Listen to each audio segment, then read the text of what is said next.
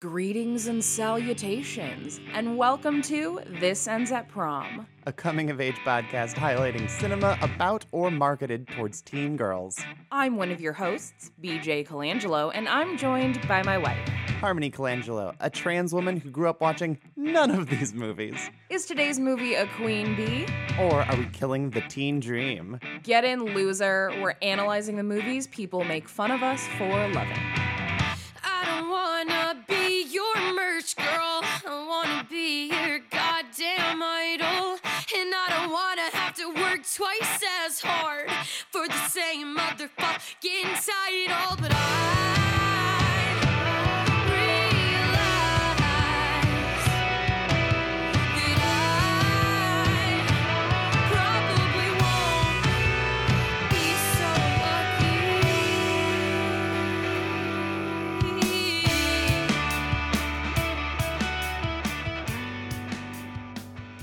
Welcome back, Prom Party. Oh, hello to this week's episode.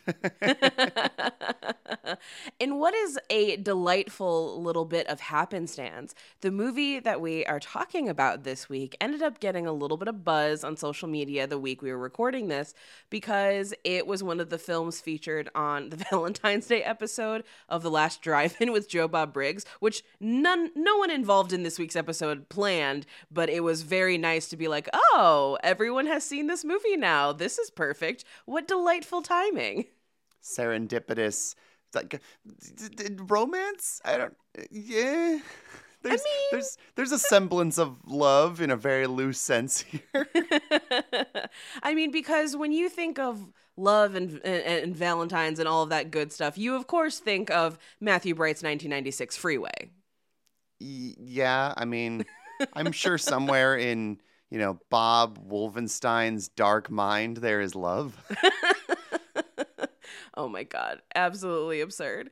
So yes, we're talking about Freeway. This is a black comedy thriller. This is, if you've never seen this movie and you are somebody who, has a little bit of discomfort with our edgier films, maybe do a little bit of research before checking this one out. But I'm very excited to talk about this movie. And luckily for us, we are not alone. This was a guest selection, which makes it even better. And joining us today is comedian and the author of Isn't She Great? Women-led comedies from 9 to 5 to Book Smart, Elizabeth Teets. Hi, Elizabeth. Hi, my mom is going to be so proud I requested this. So of all the movies though, okay, tell me, what is your story with Freeway?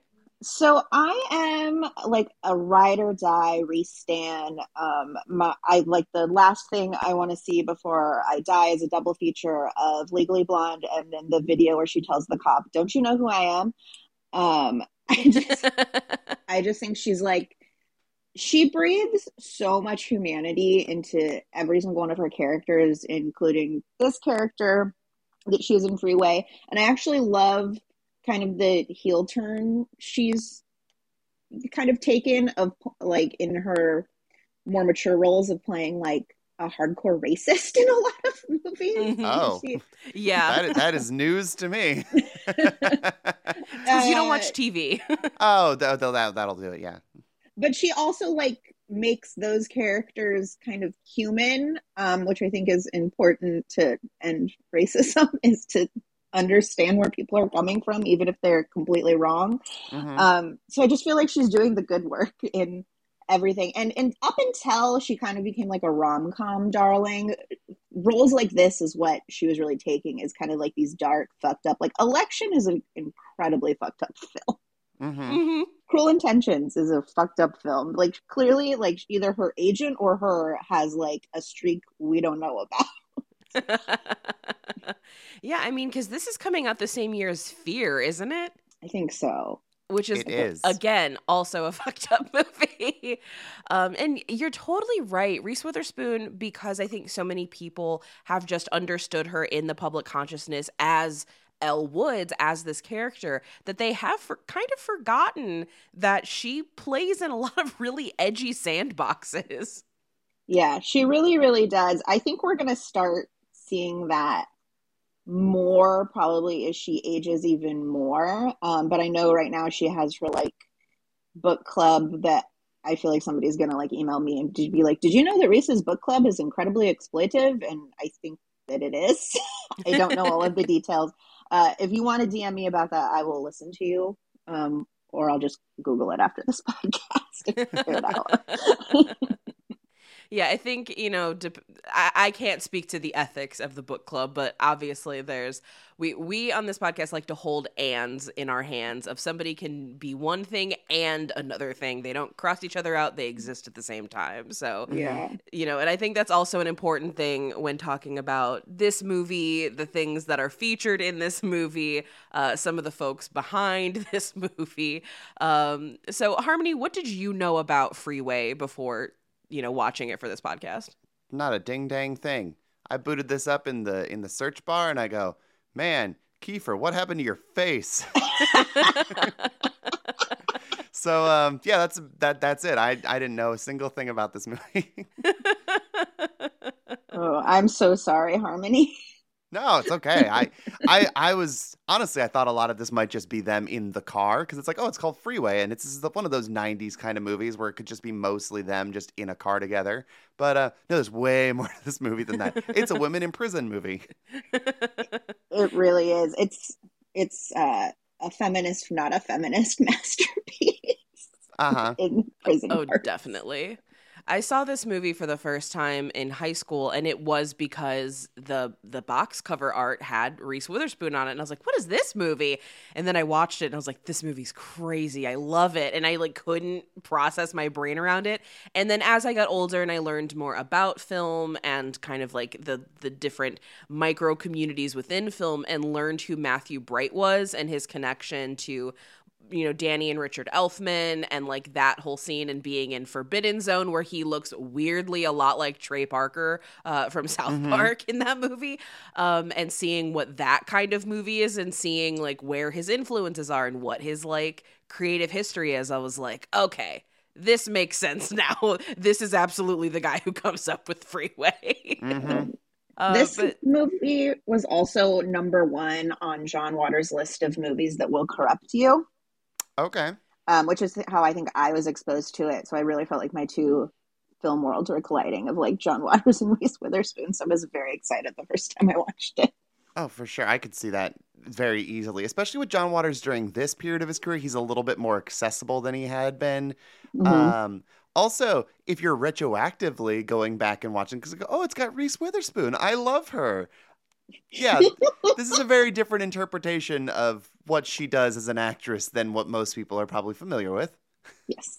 Yeah, definitely. And I mean, what a ringing endorsement, though, to any time John Waters, I think, talks about your movie, that is just the ultimate honor, no matter how it performs at the box office, no matter what any other critic says. If John Waters understands what you're doing, like that is such an honor. That's better than being knighted, as far as I'm concerned. Yeah, yes. I would rather John Waters be like, this was good, than like win an Oscar. Like, who cares about that? Right. Exactly. So, Elizabeth, if you had to explain to somebody who's never seen Freeway what the hell this movie is about, what would you tell them? Oh, well, I got to do it to my mom yesterday. I've explained this movie to her several times. My mother is also a big Reese fan, but in her lighter work. So this movie is a retelling of Little Red Riding Hood, where Reese Witherspoon, in one of her early roles, plays a baby prostitute being hunted by a serial killer who is Kiefer Sutherland. Yep. Yeah, that's it in a nutshell. She's a trick baby. Oh my gosh. And this cast, we'll really get into it in a little bit, but this cast is like shockingly impressive with how many just big names that they got, people who were doing a lot of really important work during this time period, people who would go on to do very important work. Really wild to see, Reese Witherspoon and Alana Ubach in this movie, and then they're gonna be sorority sisters in Legally Blonde together later, which is so wild. Brittany Murphy being young and a lesbian and saying like I love girls, and it's like, girl, same. I feel this. Thank you for saying that. This movie's just wild. But this is 1996. So Harmony, what context are you bringing to the table? So this is still a little bit of a dead zone for teen cinema. Clueless came out the year before, but that hasn't really picked up steam in terms of influencing the films that are coming out yet. As we've discussed on a lot of past episodes, this is pretty much a time where we are pushing like harder R teen films like Fear, I guess, with Mark Wahlberg, the scariest thing you're going to get this year. You get Scream, you get The Craft. That's sort of what you're looking for in a more mature sense. Aside from that, it shifts a lot more to television. You get a billion like made-for-TV releases like Wish Upon a Star, Suzy Q, even like past alum like Matilda. That's not what we're really going to focus on with context this week, though, because there's a specific subgenre of film that doesn't get brought up nearly as much as it used to, which is like something that got greenlit after Pulp Fiction made fuck you money. That's so true. Because like Pulp Fiction cost like $8 million. It made over $200 million comfortably, and that's just in theaters, not counting like posters and rentals, and just it made so much money. So they went, cool, let's make more crime movies kind of like this. And they, as they trickle down, they get odd, where it's like, yeah, you have like, you know, El Mariachi got you Desperado. So Rodriguez, like it makes sense that he gets there. Fargo, it makes sense for like the Coen brothers to get there on their own. But the further down you go, you get kind of like Lock, Stock, Two Smoking Barrels and like Buffalo 66. And it's like, all right, I get this. Then you go a little bit lower and you get like kind of gonzo, lower budget weird movies like Blood, Guts, Bullets, and Octane, or Headless Body in a Topless Bar. And these are movies that nobody other than like me and BJ, because I made her watch them because I was like, I don't know, the title seems interesting. Yeah, we had a lot of these crime films and they just don't really cross over with the teen genre aside from like Go at the end of the decade. Like this is kind of the purest sense of what like a Tarantino style ripoff mixed with like past exploitation and women in prison films and a lot of other stuff we just weren't doing in the 90s. This is like the only time they all crossed during this period. Oh, it is truly a symphony. And I think it's interesting that you'd like bring all those other films in context with this movie Harmony, because all those movies are very man heavy. Oh, And aren't they just? there's no, and like some of them are still comedies, but this movie, I'm really excited for us to talk about it because like so many comedic women are in this movie just doing really fucked up shit.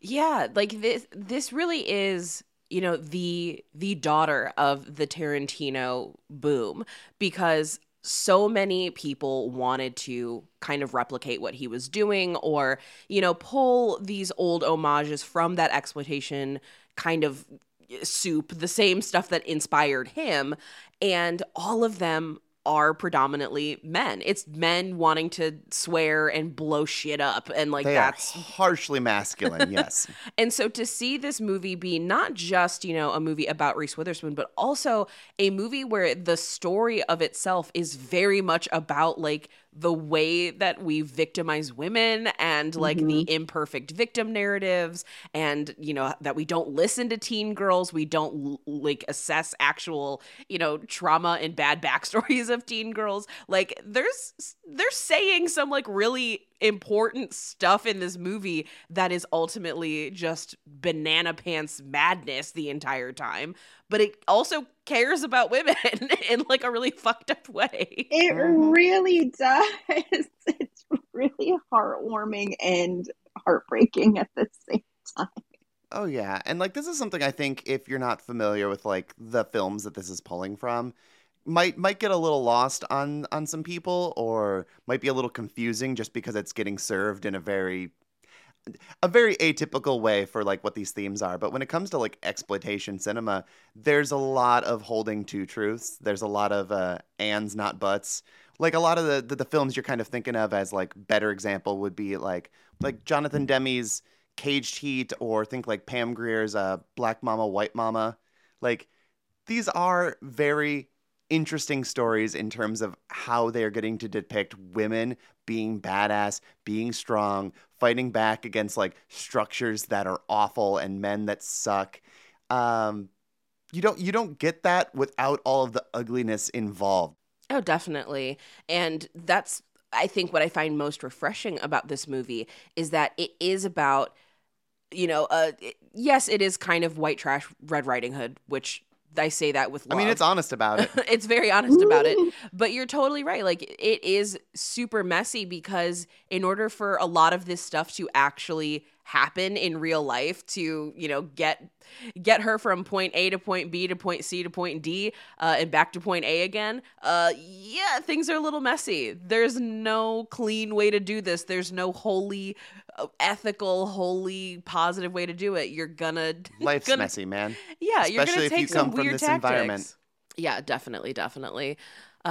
But before we dive in any deeper, it is time for everyone's favorite part of the show.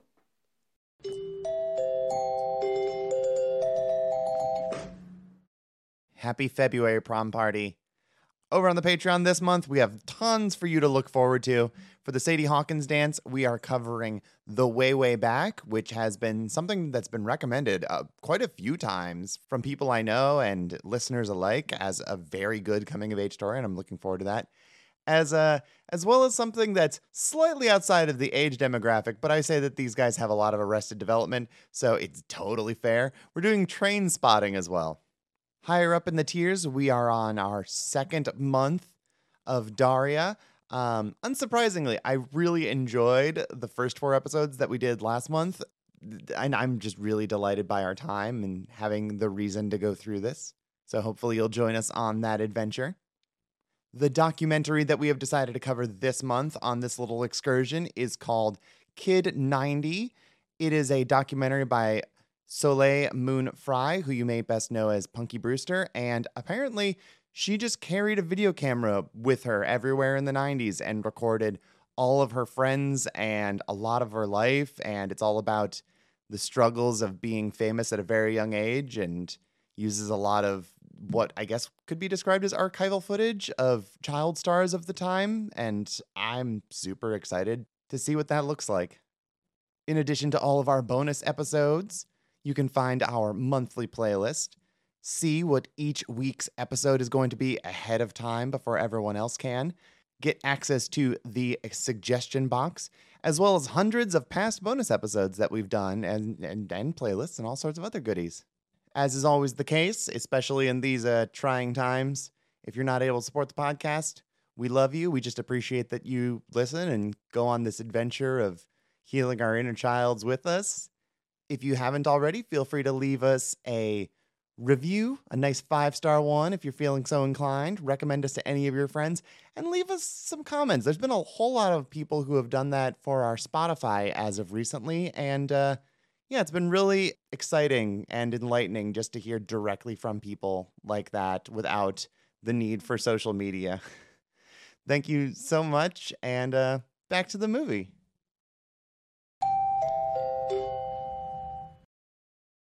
Alrighty, so to kick things off, we have got to talk about Reese Witherspoon's character of Vanessa Julia Lutz. Elizabeth, how do you feel about this character? I would love to just take Vanessa Lutz into my home and, treat her right. Oh my God, yes. Yeah. Yeah, that's how I feel. I want to, make sure she has an allowance, help on her getting, learning to read and getting a driver's license, and just like set her up for success. Just like feed her a nice home cooked meal every day and like tell her that I'm proud of her. Your driver's license might be the easy one. She seems to drive pretty well. Yeah, she does. Probably very illegally though. Oh, extremely. Yeah, she does not have a learner's permit even. No, I think she's 15 in the movie. That sounds I think about so, right. yeah. Yeah. I feel very similarly. She reminds me of a lot of girls I went to school with, a lot of the girls that my own parents wanted to kind of parent because they're like, you're not getting this at home. How can I just want you to eat a meal that doesn't taste like cigarettes? Like, let me just take care of you. But something that I love is that our introduction to her is at school where she is learning how to read, and like the amount of pride she has when she figures it out and gets the words right. Like, to me, that is such an incredible character introduction to who she is, because for all of the madness that she's going to go on and all of the wild shit she's about to do, we know that, like, at her core, this is who this character is. This girl that is very excited about learning how to read, who is very in love with her boyfriend, and who, you know, yeah, she understands how tough life is, but she hasn't fully, like, let it destroy her. Like, she still finds joy where she can, and that, to me, I think is constantly, like, coursing through this character, no matter how bad things get later down in the movie. She also has, for what it's worth, incredible manners.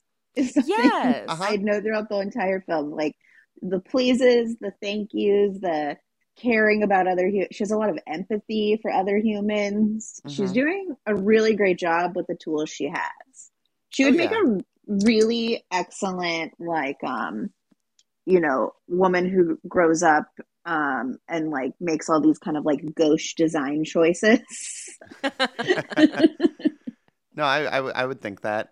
It would look very much like I think a B-52's music video, probably. I think she's got really bold color choices.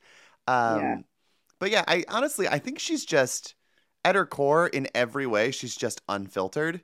Like, she's very polite to people who deserve it, but she believes things that are right, believes things that are wrong, and just acts upon them, and there's no bullshitting with her.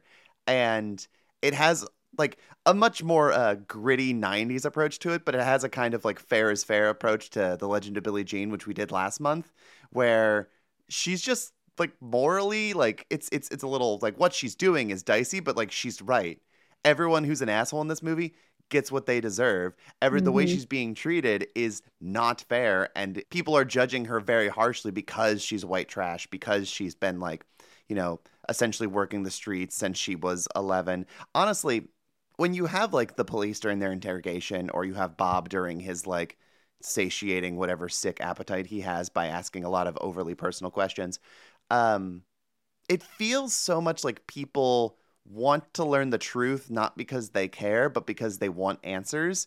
And it feels invasive in a way that just, it feels dehumanizing in why they want answers. They're just like, we're trying to explain you, we're trying to wrap our head around you, but we don't actually give a shit. Yeah, it does kind of have this, like, you know, unethical true crime sort of feel to the invasive questioning of people having this curiosity, again, not because they genuinely want better for her, but because they, I don't know, they're, like, fascinated by how she ended up this way. Like, how do you live this life? How do you live in this home with your mother and your, you know, pervy stepdad? Like, how do you deal with all of this? And I, you know, to the Tarantino of it all, Amanda Plummer as her mother, oh my God, she's so good at playing this character. She's so funny. She's so grateful. And it just, like, breathes. Anybody who is, like, kind of a parentified child, like, gets so much joy out of seeing that scene where Vanessa says to the cop, just give her a cigarette. And it's like, just easier. And, like, that conversation of, like, no, I'm not mad at you, Mom. I love you. And it's like, oh my God, yeah, this is not her first song and dance. I mean, and as we see when Mrs. Sheets, played by the always incredible Conchata Ferrell, who has looked the same way since 1987, when she arrives, and you realize, like, she's been through this, you know, system many, many times. Like, she's not even fighting it. She's like, here's how this goes. Here's what I got to do. The weird thing I caught on my rewatch of this week was that Mrs. Sheets isn't, like, a social worker. She's a parole officer, but she still, like, gives her a hug. Well, and is like, she cares, I guess. Yeah.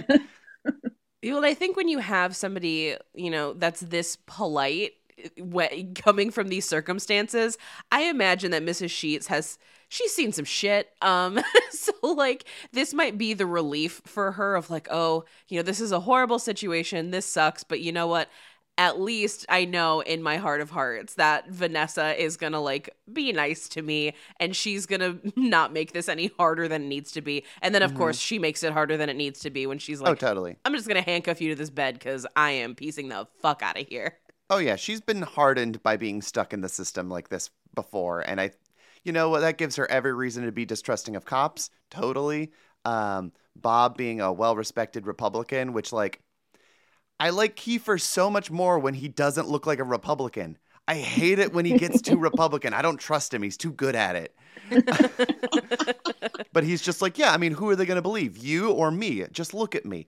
And yeah, she has every fucking reason to be mad. She has experience and like actually working her way through like the details of what's going on. It's like, yeah, no, they're gonna fuck me. Like I'm gonna get screwed over by like the judge and the prison system, everything. I'm like, screw it. I'm just gonna take things into my own hands, and that's awesome. Look, I've heard all I'm gonna hear out of you. Ah, fuck. So there! Ah, Jesus Christ. And that's for tricking me into telling you all them things I never even told my fiancé. Ah, Jesus Christ, we're gonna get into an accident. That's a cutting off all my hair, you fucker! Vanessa, look, you're upset, okay? You have every right to be. Look, something dark and terrible came over me. I don't know what, but I swear to you I wasn't gonna hurt you. You gotta believe that. You're right, I'm so sure. I'm serious. I just wanted to scare you. I don't even know why. Look, Vanessa, it's obvious to me right now. I'm a profoundly sick man. Well, I won't argue with you there. Anyone who do sex to a dead person is definitely sick, mister. Well, you see? You just admitted it there. I'm a sick man. You can't... Shut up! Shut up! Okay. Vanessa, what are you thinking right now? What, you want to hear more of my innermost fucking secrets? No. Fucking asshole. No, I was just wondering what you were planning on doing. I'm gonna turn you into the fucking pigs. That's what I'm gonna do. Well, you know what'll happen then, don't you? Yeah, you'll end up sucking gas at San Quentin. Vanessa. You just might. Vanessa, people like me, we don't go to the gas chamber. Then you'll go to the penitentiary where the mighty Aryan Brotherhood will make you wish you'd never been born. Vanessa, the likelihood of someone like me going to prison is absolutely nil. You think they're just gonna let you walk? It'll be like that time Mr. Morales broke your jaw. You think so, huh? Absolutely. They won't take me for a killer. They'll let me go free. They'll send you to some new foster home. Probably make Mr. Morales' place look like some pleasant dream to you. So, she's going to go on the run because she's not going to deal with this. She's got it in her head. She's going to go visit Grandma because, of course, it's a Little Red Riding Hood movie. So she's got to go see Grandma up in Stockton. Where else you going to go, I guess, Going to see Grandma in Stockton, the one she's never met. And I do like that we see that she has kind of this idealized vision of how things are going to go when she gets to her grandmother. I think this is unfortunately very common for a lot of young people in like troubled situations. Like we even see this a little bit in Angel where she's like, well, one day my father's going to come back for me and we're all going to be a family and everything's going to be good. You have this sort of delusional seems really harsh, but like it is kind of a sense of delusion that all you need is this one adult figure in your life to give a shit about you, and then all of your problems are going to be fixed and your life is going to be good. And you just want someone to take care of you. Yeah. So the sun will come out tomorrow. Yeah. Yes, it's exactly that. So like it's naive is I think a nicer word than delusional. But there is this naivety that she is like clinging onto. And I think deep down she also knows this isn't going to work, but God damn it, it's what she's got left. She's got to hang on to it with both hands or else she's just going to flounder. That's very much how I feel about it. But the thing that we see that she doesn't find out until later is that on her, way out, she meets up with her boyfriend to be like, I'm leaving. Do you want to come with me? And he's like, no. Also, his name is Chopper Wood, which of all of the Little Red Riding Hood names, like they're all kind of pushing it, but Chopper Wood is just like very on the nose. And, played by Bokeem Woodbine, who also has wood in his name, which is funny. He can't go. They have like the world's sloppiest kiss. Oh, it's so like suctiony and like makes some like weird splatting noises. It is noisy. But pretty much like immediately after they part, he gets killed in a drive-by. It's because he gave his gun away. He couldn't defend himself. Yeah, he reaches into his pants, and the gun that he gave Vanessa is missing because he gave it to her. Mm-hmm. And like, I love this scene, not because I love that somebody's dying. That's horrible. But like, I love this scene because he reaches in his pants for the gun. Even if he had the gun, like, buddy, like, it wasn't happening. But the movie wants you to believe that maybe he could have lived if not for the gun. He could have taken a couple of them with him, maybe. Yeah, but like, nah, he was going. Mm-hmm. But I do like that we get this establishment of, you know, who her boyfriend is, who the big love of her life is, because later on in the movie, when she starts mouthing off to a black cop and dropping slurs, it's like, whoa. And I think that it makes the character a lot more complicated once that happens. But, you know, we will get down that line. So, you know, as she's trying to make her way to Stockton, yes, she runs into Bob Wolfson because they gotta have a big bad wolf. So, Elizabeth, how do you feel about Kifa in this movie? Oh man, just like my spine tingles in such an unpleasant way. Mm-hmm.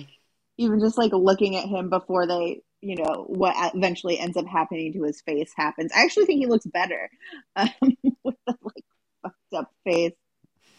But when I used to drive around when I was a teen in this like Volvo that my mom bought, I think for $1,000, and was just like drive it till it dies, and it ended up lasting forever. But because of this movie, I always knew like that if I was on the side of the street, that if it was like a man, no man will be able to help me if I have any car trouble. And I think this movie scarred me a little bit because of that.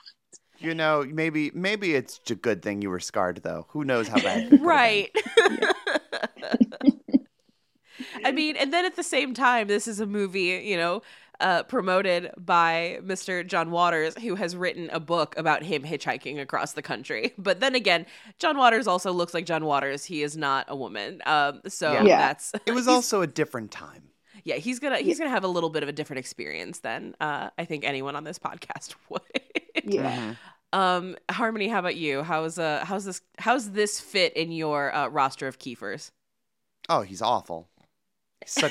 He's such a dirtbag in a way that like Jack Bauer is like. I hate Jack Bauer for very different reasons than I hate Bob.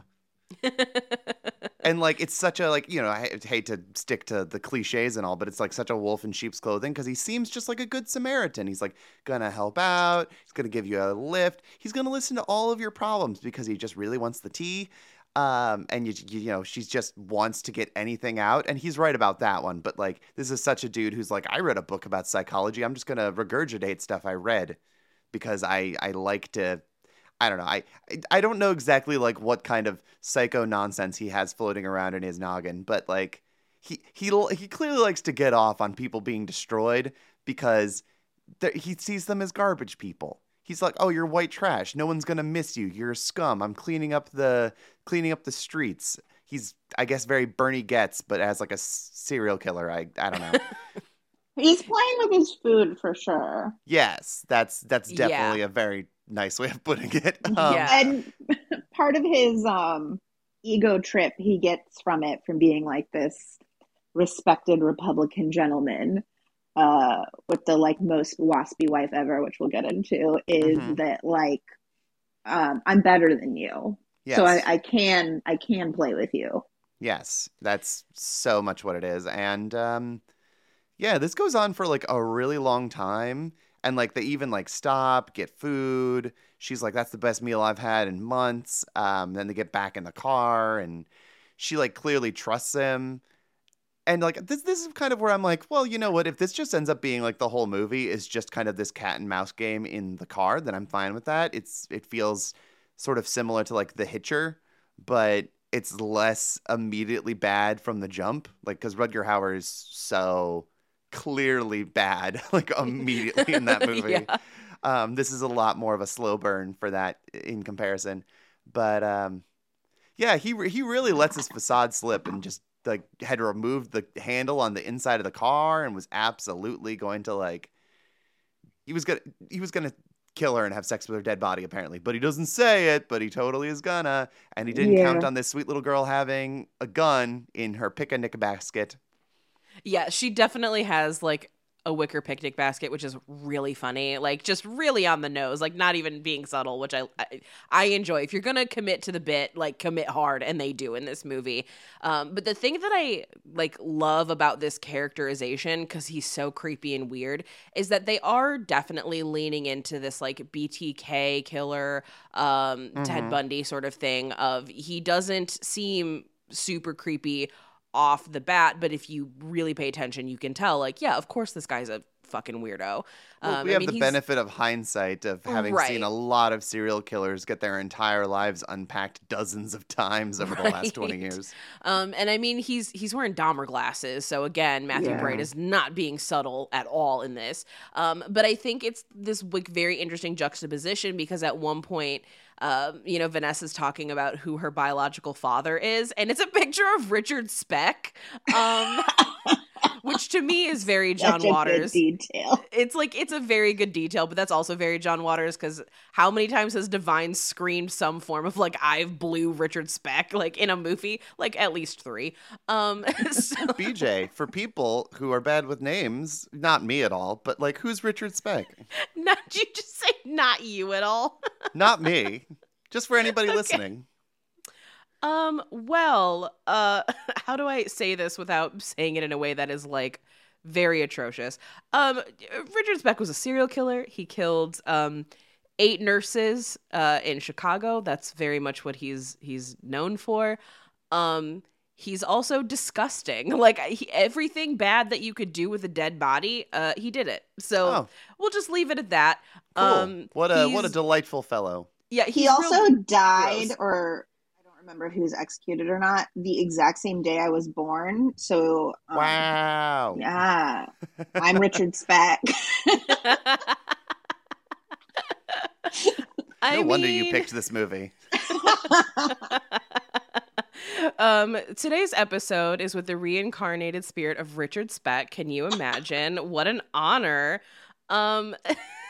So wild. What a weird thing. Also, Richard Speck, like in prison, grew boobs. There's like a whole thing that goes on with Richard Speck. There's a lot. There's a lot to unpack. There are 10,000 true crime podcasts for that. But yeah, so seeing like Richard Speck being her father figure in this, which I don't think is true. Like a part of me thinks that's just a picture that her mom gave her. But I don't know. Her mom's done some wild shit. Maybe. It's very possible. Oh, so weird. We've got her with this, serial killer guy. She, definitely turns the tables. How does he not die from the multiple gunshots? Because she hits him in some places where he should not be alive. Only the good die young, BJ. That's why.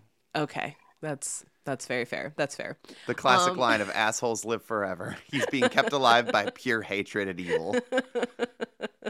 So like Harmony said, from most of how this movie is promoted, it seems like this is just going to be this highway movie, and it's not. Like this happens relatively early into the film that she, attacks him. And then we get to witness firsthand how terrible the criminal justice system is and how it is systemically just beyond repair and needs, completely demolished and built back up in some form, or just, demolished in general. Because it's bad. Everything bad that could happen to her and the mistreatment happens. There is no empathy. There's no trauma-informed care. No one is paying shit all attention to any of the comorbidities psychologically that could exist for her. It is awful. So Elizabeth, how do you feel about this, like this journey we're about to go on? So I think it's kind of interesting in like the development of the character, because up until Bob, Vanessa is very open to new people despite like her backstory.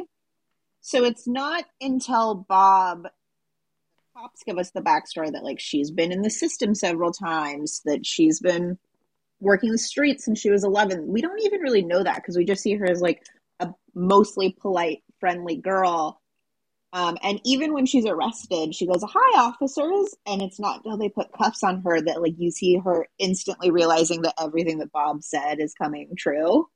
She has like this realization of like, oh, they aren't going to believe me. And that's when she's like, fuck it, I'm not even gonna try. So Yeah. she doesn't even really tell the cops the whole story. She's instantly combative with them rather than, telling they go, did you ask him if he was the killer? When she's like, this guy is the killer, you're welcome, I picked up this guy. They don't instantly start believing her, and you kind of see her shut down.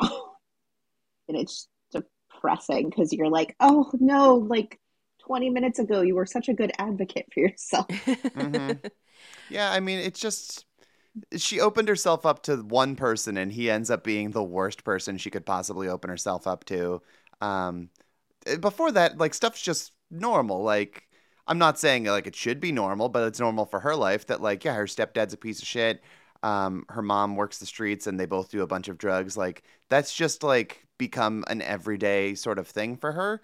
Versus this, which is like a new thing where she's trying to get better, and this guy is saying, like, if you open yourself up, you'll come out the other side, be better for it, and just absolutely like lets her down by being a psycho.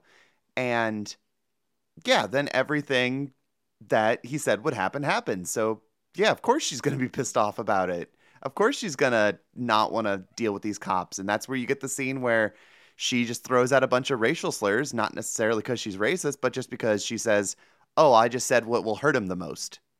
Mm-hmm. So I did a weird form of like cross training for this episode. There is an A&E series called Kids Behind Bars: Life or Parole, and it's about juvenile offenders who have been sent away for life in prison before there was a Supreme Court ruling that mandatory life terms without the possibility of parole for juveniles is a violation of the Eighth Amendment, because it's the way they view it is like a lot of these kids who have been put away were put away before there was more information about like the development of your brain, the way that kids react to trauma, how it's, very different than, the way that adults do. And so like she is a person who absolutely would have been like, if she went away for as long as they were going to put her away, or, they keep saying they're going to, give her the death penalty.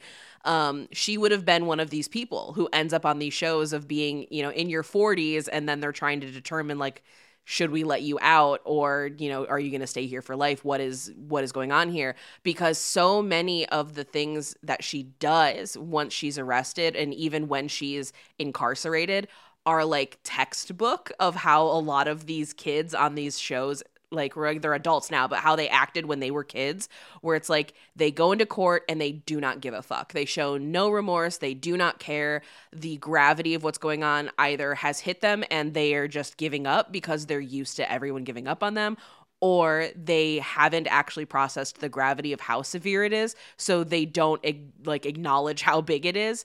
And then once they get into, juvenile detention centers or jail or prison or wherever they end up going, like the first day they all lash out, they all freak out, they all get violent, and then they start adding, things to their record of showing that, they're not, kind. It isn't until they're like 25 that a lot of them mellow out, and it's like, oh yeah, because you're brain is now developed. So it was really interesting to watch that show and then watch this movie and go, oh, no, like Matthew Bright was really kind of nailing it with how a person in this situation would react. As much as it is presented over the top, there is some truth to this, which I find fascinating because, again, this is kind of predating the obsession that culture ended up having with things like true crime and, criminal profiling and all that crap. So, I mean, at the time, wouldn't it have just been like you primarily learn just by watching whatever is presented on the news or like reading in newspapers? It's watching court TV, yeah. Which is obviously very skewed from its perspective. It's definitely got its own opinions and its own agendas on how things are presented, either in terms of making them the most sensational or, in the case of someone like Vanessa, like painting her in a very bad light. So yeah, no, dude made some real bold swings that ended up being real right with this movie. Yeah. And I think it's kind of an interesting kind of Trojan horse message that the person being like tried as an adult as a 15-year-old is a little white girl. Because it's like, oh, maybe you'll care about everyone being tried as an adult at 15, which is a child, if you can empathize with this one character. Yeah. Definitely. Well, Yeah. because like Reese Witherspoon just comes across as like an America's sweetheart type, you know? Yeah. Yeah. Even when she's mouthing off and committing crimes, I think it's difficult for people to readjust their view of her because of the way, especially in America, the way that we are socialized to view young blonde white women, versus, you know, any child Anyone that is else. not white is immediately adultified. So yeah, no, I do think that there is some like some subtextual storytelling going on here, whether intentional or not. But during this, like the court stuff in the jail, this is when we are introduced to Bob's wife, Brooke Shields. I'm always happy to see Brooke Shields, but she's a piece of work in this movie. Harmony, were you shocked when Brooke Shields showed up? I would have been shocked if I did not see it in the opening credits. Oh, okay. I missed some of the opening credits because BJ had to be like, rewind it, and for some reason Shutter wasn't working, so I couldn't rewind anything. But I was just like, who was there? What did I miss? And she goes, it's Brittany Murphy and Alana Ubach, and I was like, oh, I love Alana. I'm so excited she's here. But yes, I did see Brooke Shields, but I just like seeing Brooke Shields in things. I just love her. I love her too. And I love that this is Brooke one of my Shields- favorite roles of hers too. Oh, she's excellent. And I love that Brooke Shields, who obviously is, you know, classified as like one of the most beautiful women to have ever lived, this incredible model, but she plays in genre all the time. And I know that like she started in Alice Sweet Alice, so like that's always going to be a part of her. But even after she became like a superstar, she still was willing to play in these weird movies, which I really enjoy. But this character, Elizabeth, how do you feel about this character? Oh my goodness. So I just recently, I think it's like because I'm from the West Coast, like I've known what a wasp is from like watching Sex in the City, but it's not like a term that like I regularly used growing up or like really had like a lot of cultural context for. And then after I seen this movie, I was like, okay, this is my new point of reference for what a wasp is. Yeah, nailed it. Yes. Like the way she talks about Vanessa is so insidious and is so waspy. Oh my God. Like I want to like fight her so bad. Like, I understand the stand by your man bullshit, whatever. But the way it really is that, though. The way she villainizes Vanessa and just completely dehumanizes her, oh my God. Like, she's great at this role. It is a delicious role for her, but also, I hate her so much. Oh, yeah. Like, you know, this is what we would have called a Karen in 2020, even though she doesn't have the haircut. But this is like this giant kind of southern or suburban, you know, closer to God kind of haircut. This is what would be a Karen haircut of the time. Yeah. Oh, absolutely. Yeah. And she's so vile, but she's so beautiful and so perfectly dressed. Mm-hmm. It's just like, it's a delight to watch. Oh, yeah. I mean, you just look at their home later on and it's like, oh, there's so much white. It's so pristine. Like I feel like I'm in a museum. It's Cameron's house from Ferris Bueller's. Like it's like a museum. It's very cold. You can't touch anything. It's like one of those homes. Hate it. And it says so much about like her character and who Bob is when he's not being the real Bob. Yeah. She doesn't know the real Bob. I am always fascinated by women because I think it happens still today more than people realize. By people who don't know who they're married to. Oh, yeah. Yeah. Like, on all different kinds of levels. Like, obviously, there's, like, really fucked up extremes, like, in this movie. But even though you see these TikTok challenges of, like, poor straight girls who just, like, oh, I want to do a fun challenge. And then the dude just, like, flips out. Or he's, like, really rude. Or he's incompetent. Or, you know, varying levels of, like, oh. And then you just sort of watch a woman process in real time for the whole internet. I think I hate my husband. Or like I read Am I the Asshole before bed because I'm a terrible person, and you know the Schadenfreude of others helps me sleep at night. But there's always so many stories of people that are like, my husband, I think, is having like an entire second family, or any of these numerous horror stories where I'm just like, how does this happen? been. And like the thing is, I could wrap my head around it. I understand how this happens. You know, when you have that much money and you don't have to hyper fixate on every aspect of your life, yeah, you're not going to question what your husband's keeping in the weird shed in the back. That's his business. Why is it any of your concern? Well, you yeah, have you're nothing not to be concerned fixated with. on surviving the way that people who don't have money have to worry about it. So you have to find other ways to feel alive. Exactly, which is why like she's not going to notice at all what's going on underneath her nose. Meanwhile, you have Vanessa, who is constantly in survival mode, who can effectively break out of prison because she's resourceful. He's unable to have sexual relations. You're saying your husband is no longer capable of achieving an erection. That part of our lives is over now. What makes me so angry is how that little monster ridiculed us during her preliminary hearing. And the media. How dare the media talk about how horrible her life is? What about us? Psychopath. She's been locked up 9, 10 times. Why was she ever let back out on the streets again in the first place? If the teenager who allegedly shot your husband were here, what would you want to say to her? Was it worth the $300 she stole from my husband? Are you bitter, Mr. Wolverton? Well, Janice, after all the wonderful letters that we received from across the country. My dick may not function, but I have not lost my smile. No, I'm not a little man. I also want to talk about the time in prison, and specifically the meeting of Alana Ubach and Brittany Murphy. Yes, they have character names, but they are just actors that forever are them to me. Mm-hmm. Yeah. I love Alana Ubach being like tough bitch. Oh. I love this for her.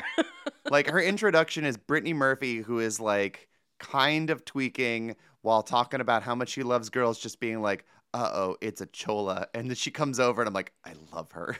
I love Alana Ubach in everything, but like, look at her. That's a bad bitch. And then Vanessa has like, of course, the classic prison mentality of like, oh, you got to take down the biggest dude in the yard. In this case, it's her.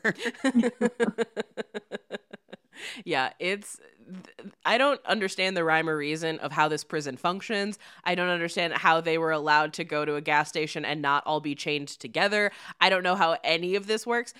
I don't care. I've suspended my disbelief. Dude, it's this fine. is like the prison from Face Off, but minus the technology with the magnetic boots. I don't care. I just want to watch it do things. How about you, Elizabeth? How do you feel about like the prison stuff?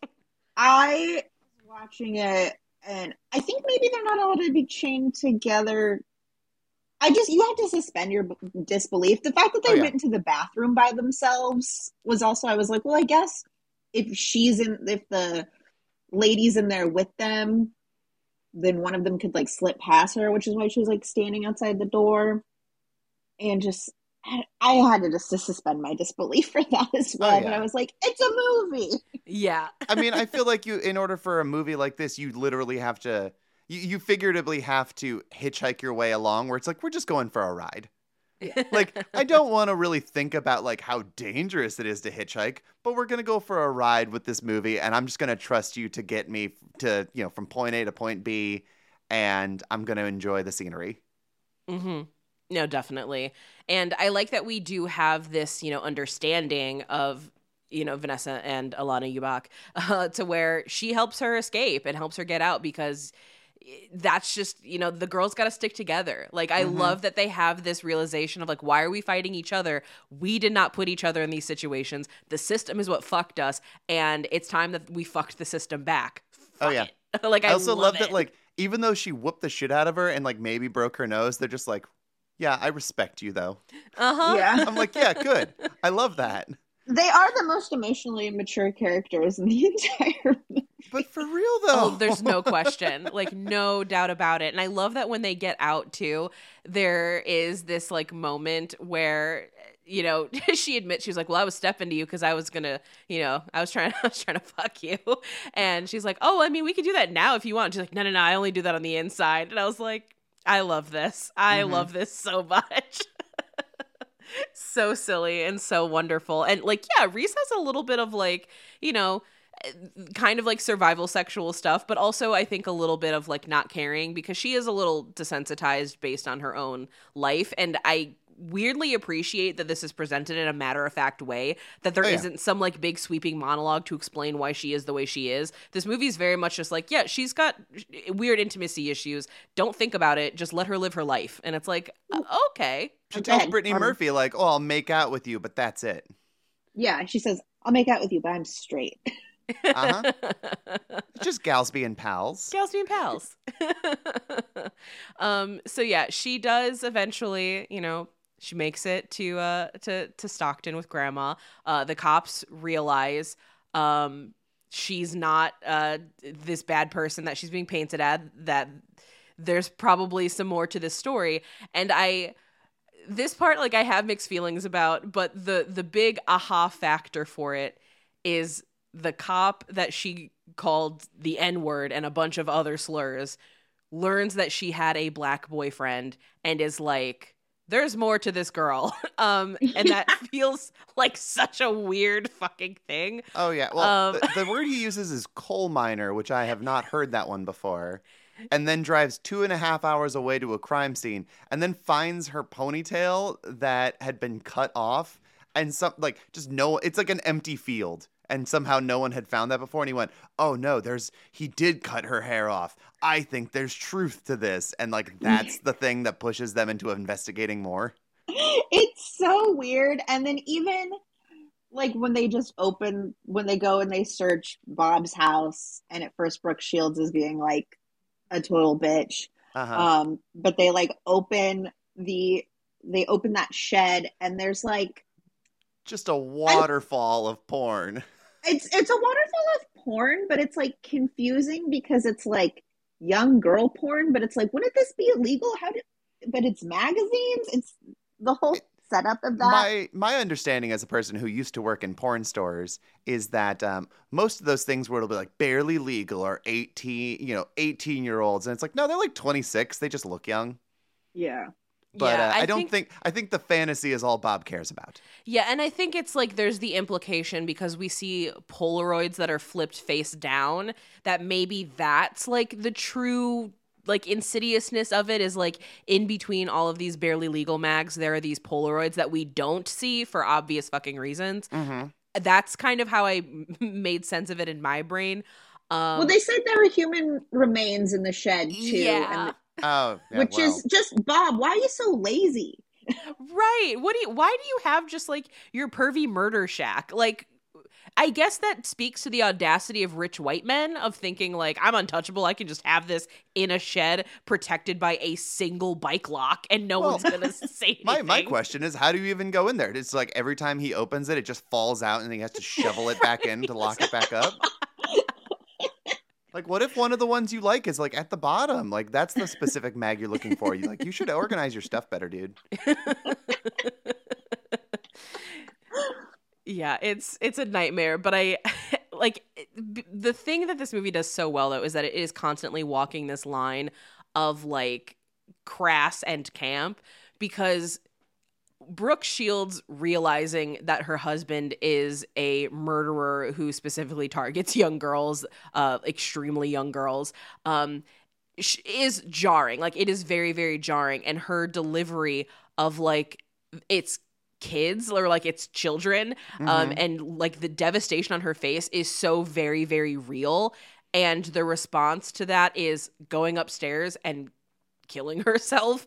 Again, that is a very real thing, but the timing of it is so comedic that it doesn't ever feel too heavy. And that is such a tightrope to walk. And this movie does it really, really well, in my opinion. Oh, I think so. Especially like I watched the trailer for this movie before we sat down to record, and the trailer does not paint this as being a funny movie or having like a real emotional center. It's more, it feels much more like a 70s exploitation film, but like it's focusing on like the really titillating, like sleazy, dangerous, violent aspects to it, because I mean, we're in a post Pulp Fiction world, that makes sense. But yeah, no, this is a dark comedy, like a very dark comedy. Like, it's silly, it's absurd, it's got these very over the top situations and performances. And, you know, I just like, I think this might be a little much for some people, but I eat the shit up. Like, it is so perfect. I mean, even just Dan Hedaya being in charge of the investigation, that is going to read funny to me, just him existing. He's a funny guy. What movie was he not in? I was just like trying to. He was in Dick. He was in the First Wives Club. I'm trying to think. I was like, is he this man? Okay, Dan Hedaya and Victor Garber are in every single. They are like the supporting men in every single female-led comedy, like the 90s and the aughts. I mean, they're really doing the work. He's the dad in the very first episode of our show. He's the dad in Clueless. Yes. The year before this. Oh, Dan Hedaya. Yeah, him just being here and like being a tough, grizzled cop of this, like, we got to look into this investigation. And it's like, what are you doing here, man? But, you know, he is here and he's a delight, and he's constantly, because Dan Hedaya does this thing with his face where he raises his eyebrows, where he both looks like he's so disappointed in you, and also you've told him something he's never heard, and he's processing learning something new for the first time in his entire life, even though he should definitely know this information by now. He's got the most expressive eyebrows. That's why I think he does such a good job, like playing opposite teen girls. He's like learning from them. Yeah, he reminds me a lot of my dad. So like there's also that is always going to be, you know, endearing to me. Yeah, so she gets to Stockton.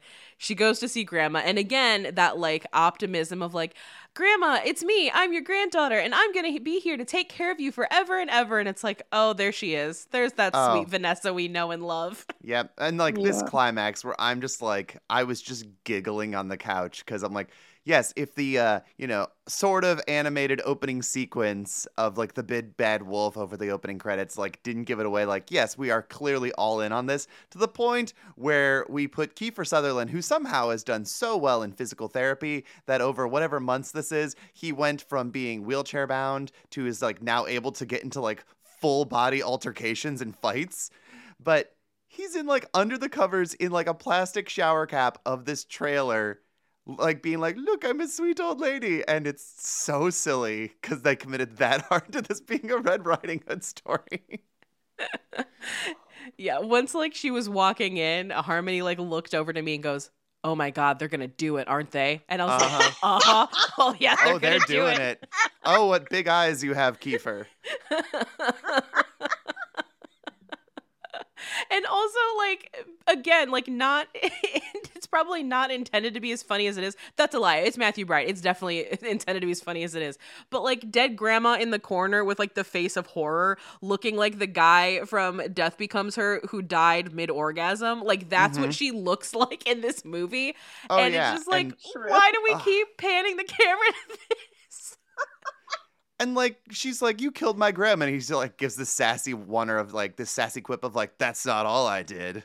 I'm like, right. Oh my God. Like, what the hell, Kiefer? What are you doing, man? I, like, can't believe he signed on for this. Interlooper of, like, a neighbor that comes over to, like, do a favor. Right. Oh my God. Right, so at least you can know, like, oh, the grandma was, like, a nice person. Right. Oh, God. And, like, we're kind of even paving over the fact that, like, there's her going back onto the street so she could steal some dude's car.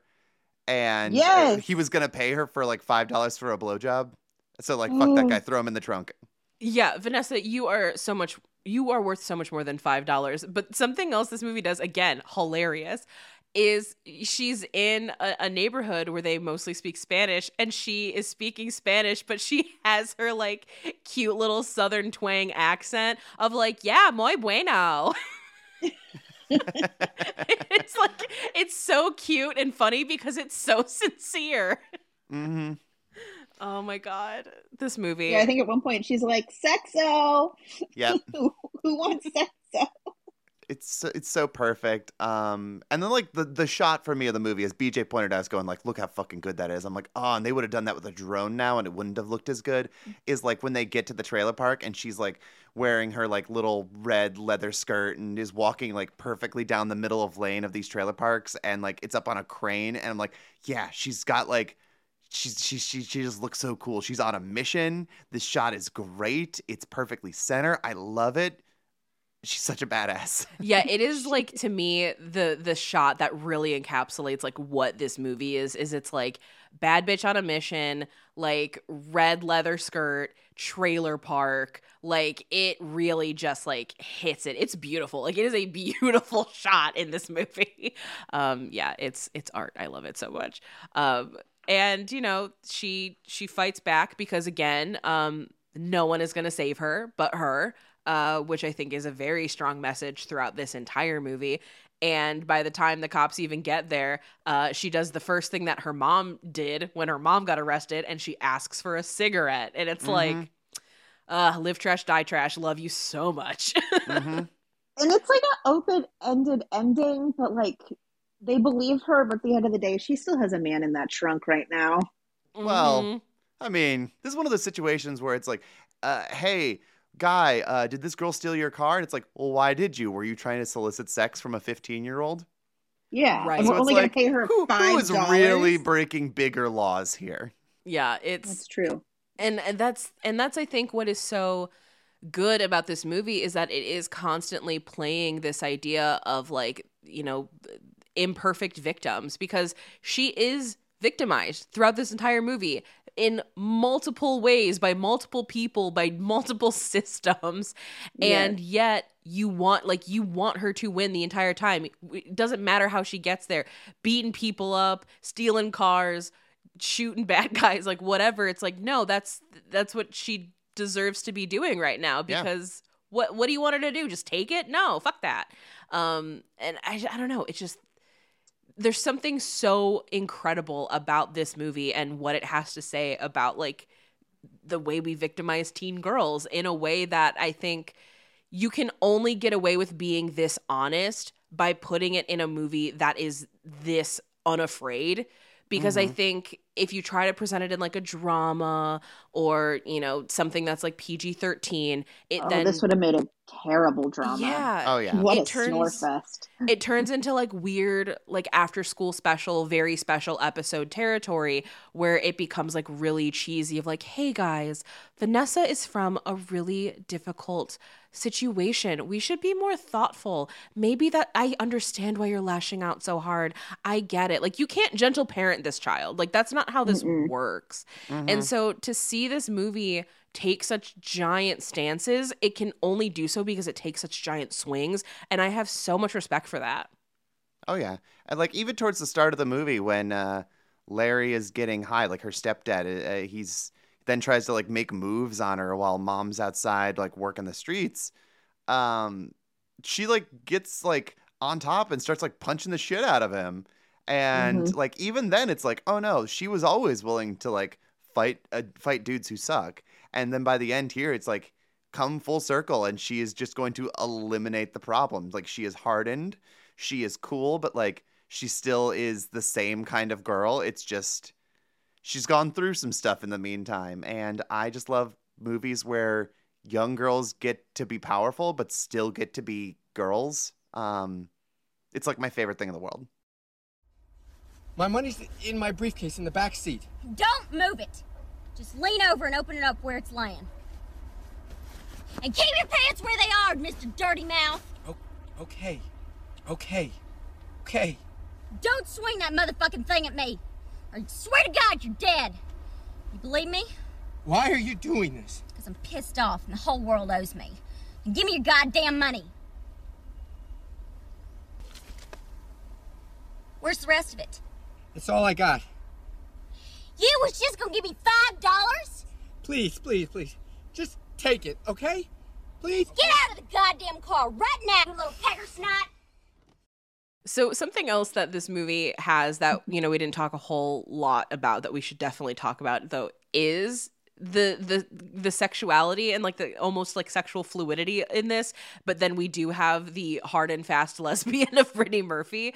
Elizabeth, how you feel about this?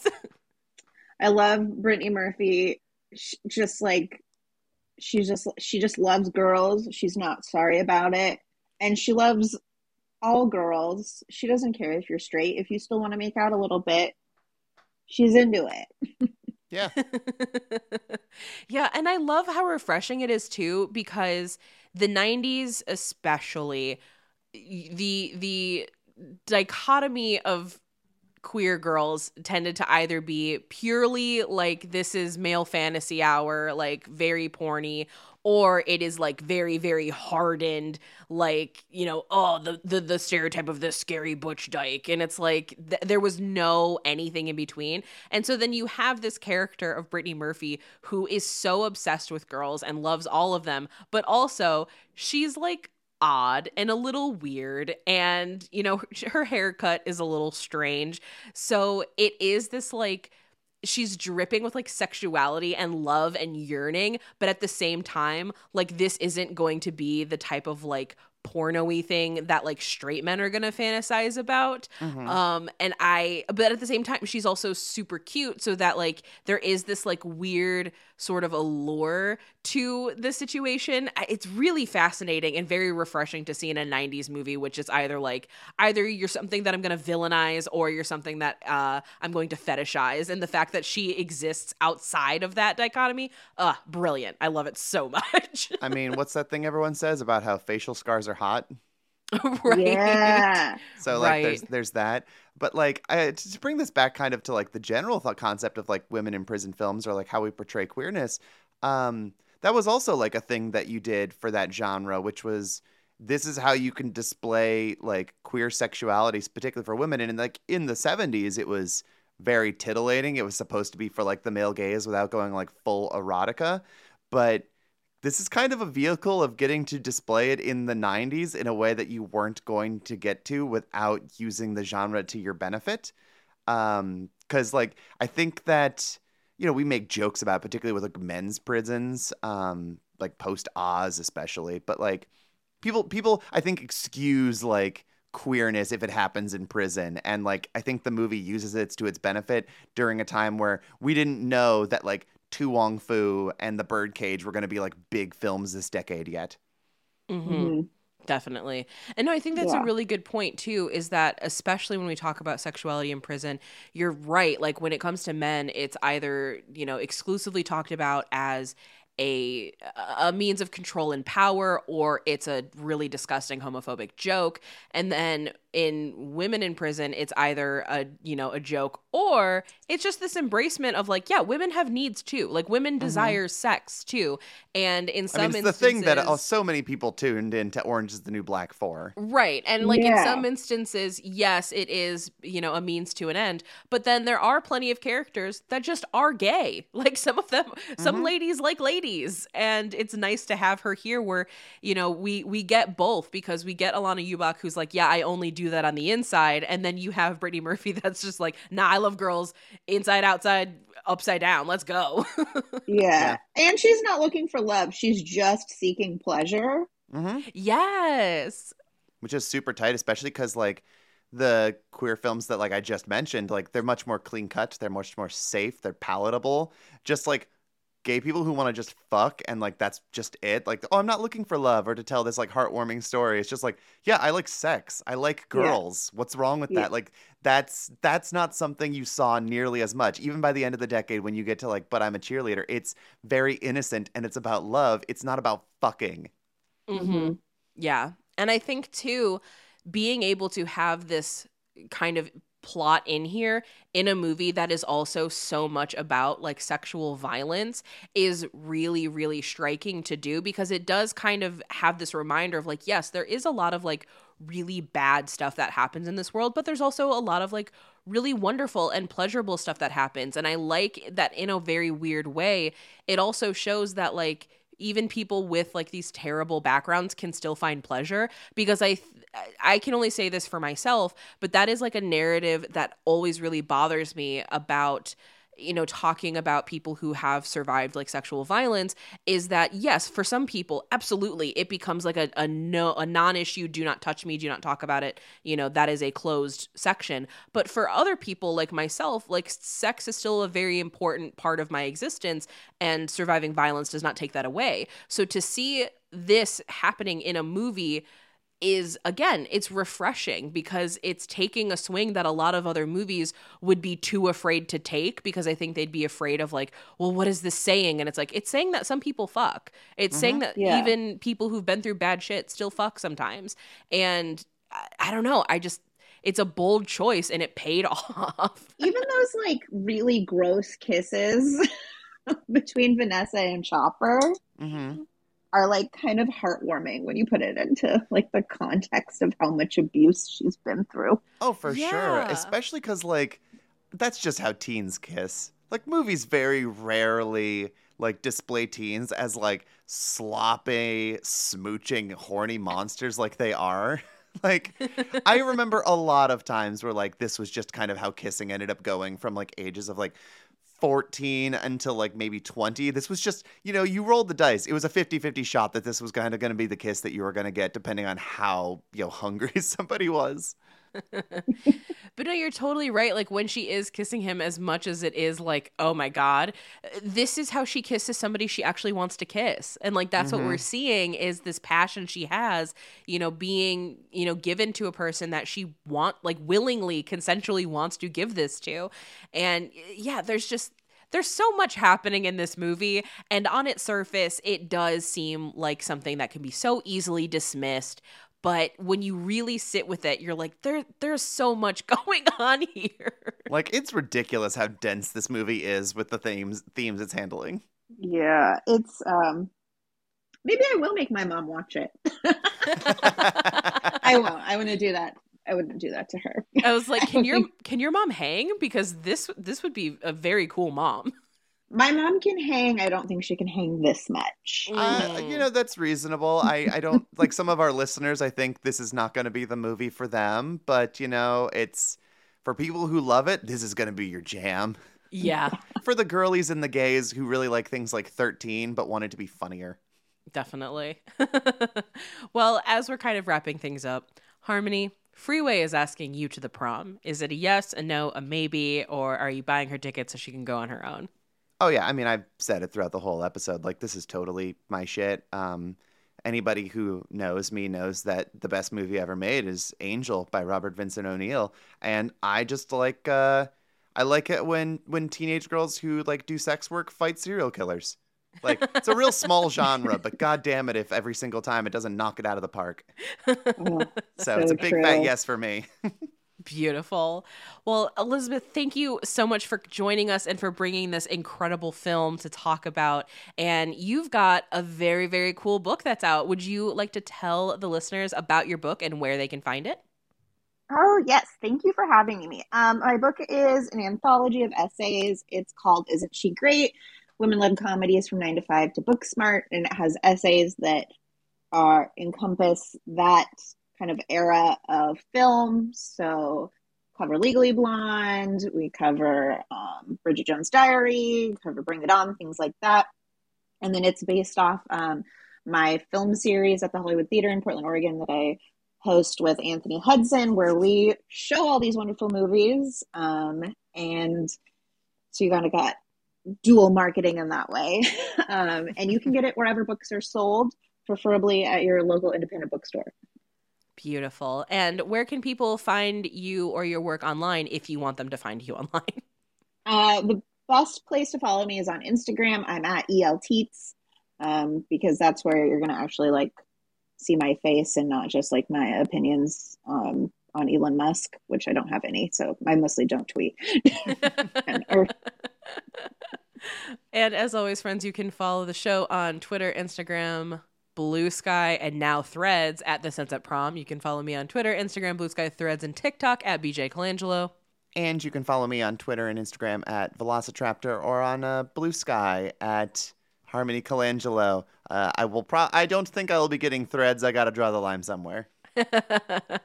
You're wiser than I. And as always, thank you to the Sonderbombs for allowing us to use Title as our theme song.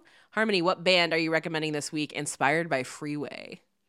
So this soundtrack is done by Danny Elfman, and it is the least Danny Elfman soundtrack I've ever heard. Because like even some of his stuff like Good Will Hunting, like there's some magic, there's some whimsy that sounds like Danny Elfman. This just sounds like so strongly like the 90s in a way that is I would have never known had the credits not told me that it's him. So I just needed something that sounded like really hard-edged, really aggressive and real 90s, but I wanted some feminine energy. So the band you're getting this time is called Jigsaw Youth. They're an all-girl band that does like 90s punk and grunge. They're very noisy, but they can also get into like some really nice like sort of Incubus layers to like how they do like weirder alternative rock, but mostly they're just like pissed off and loud. And I think that is just thebomb.com. So BJ, I was playing you a little bit of this before, and I believe your words were, oh, I just thought this was from 1996. Yeah, like it's kind of weird how well they tapped into the mid-90s sound to the point where if I did not know better, I would have just assumed this is a band from the 90s that I'd never heard of. Big fan of Jigsaw Youth. Gonna be listening to a lot of them this weekend, I think. Good. I love that. They've been releasing singles for the last couple of years, no like official LP or anything like that. But as far as my favorites are concerned, I really like Stranded, Sit on It, and Lovesick. Any song that's called Sit on It immediately like gets points for me. Perfect, yes. And yeah, that is Jigsaw Youth. So alrighty, that takes us out on Freeway. We will see you all next week. And as always, save that last dance for us. Bye. Bye.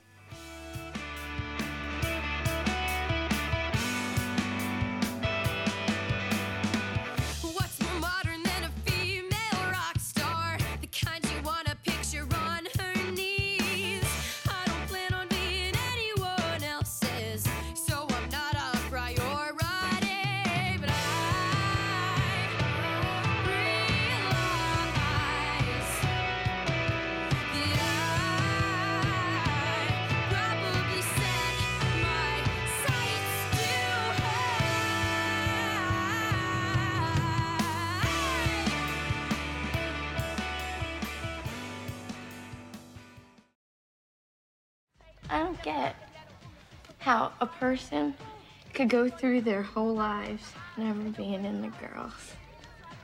I love girls. You can keep them. You don't know what you're missing.